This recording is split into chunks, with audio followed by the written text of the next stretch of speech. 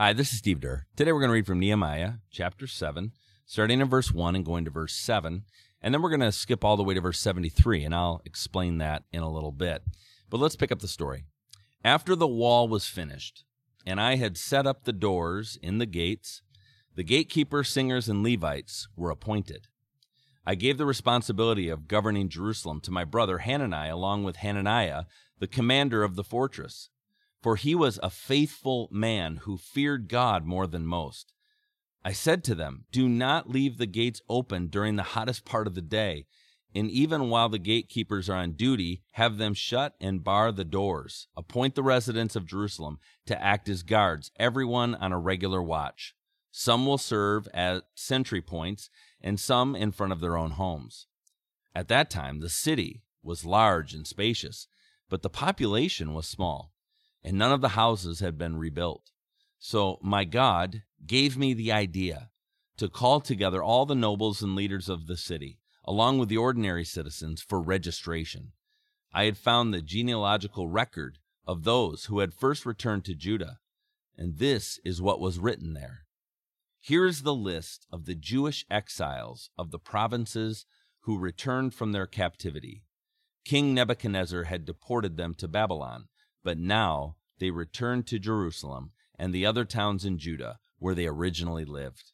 Their leaders were Zerubbabel, Yeshua, Nehemiah, Seraiah, Reelaiah, Nahum, Mordecai, Bilshan, Mizpar, Bigvai, Rehum, and Benai.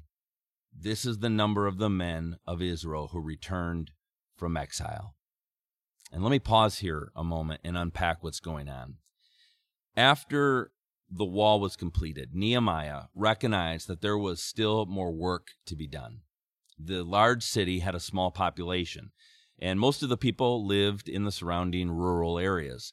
So Nehemiah was inspired to find out where the different families were living in order to call some to repopulate and to live in the city, to live in Jerusalem and bring the city back to life, to bring it to flourishing. And in his effort to record all the people and register all the people, Nehemiah discovered a precious document. He found the genealogical record of those who had first returned to their homeland from their exile. So Nehemiah used this record of people who had come back from exile to help identify the families. And we find this list also in Ezra chapter 2. And I'm skipping over this list because of its length, because of its detail, and its difficulty of reading, especially the names. But I encourage you to take a look through this incredible window into the past by taking a look at Nehemiah chapter 7, verse 8 through 72. But I'm going to pick it up now in verse 73. So what was the result of Nehemiah reading through all this genealogical record and registering families? Verse 73 tells us the results of this. It says, "So the priests, the Levites, the gatekeepers, the singers, the temple servants, and some of the common people settled near Jerusalem.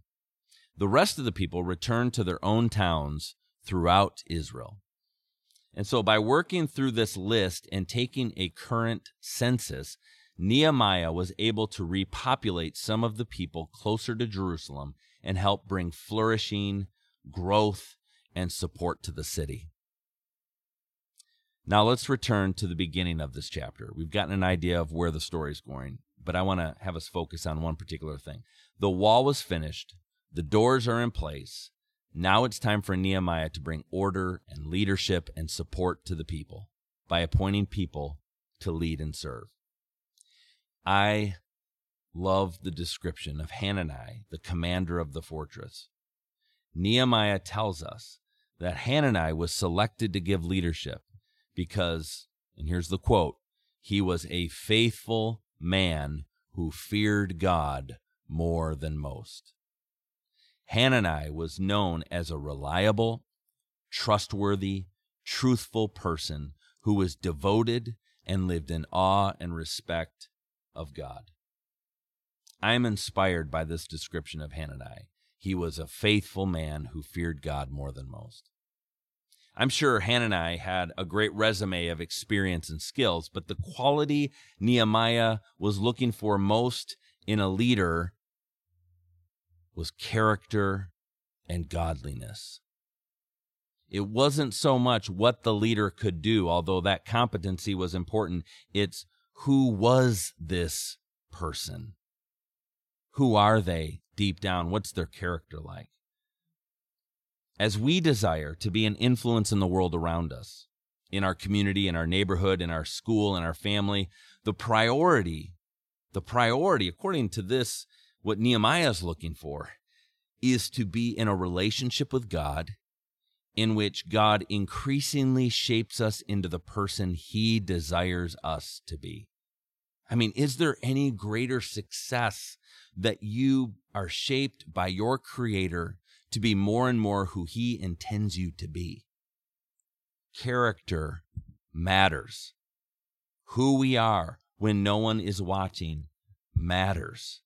Being truthful, faithful, seeking to follow God in what we say, in how we treat people, in what we do, matters. In my life, the people who influenced me most were the ones who lived out what they were saying.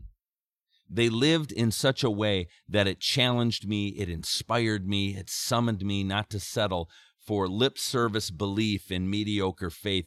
And I'm reminded of that phrase, more is caught than taught. Have you heard that before? More is caught than taught. In other words, people learn more from the lives we live than the lines we give. Oh, that rhymes, my friend. I'm going to have to say it again. Here we go. Are you ready? You might want to write this down. People learn more from the lives we live than the lines we give. And I'm aware that people will be impacted more by how I live my life than by the line I just gave you. And so as I've reflected on this passage, I've asked the questions, I've asked this question of myself. If Hanani was described as faithful and revering God more than most, how would someone describe me? Is this how I want to be described? How would someone describe me? How would someone describe you? And is that how you'd want to be described? Is there anything in my life, or maybe in your life, that needs adjusting and change? Do I really believe that character and godliness matter in joining God to be an influence? And if so, how are we going to cultivate and prioritize these things? And so what is God saying to you today?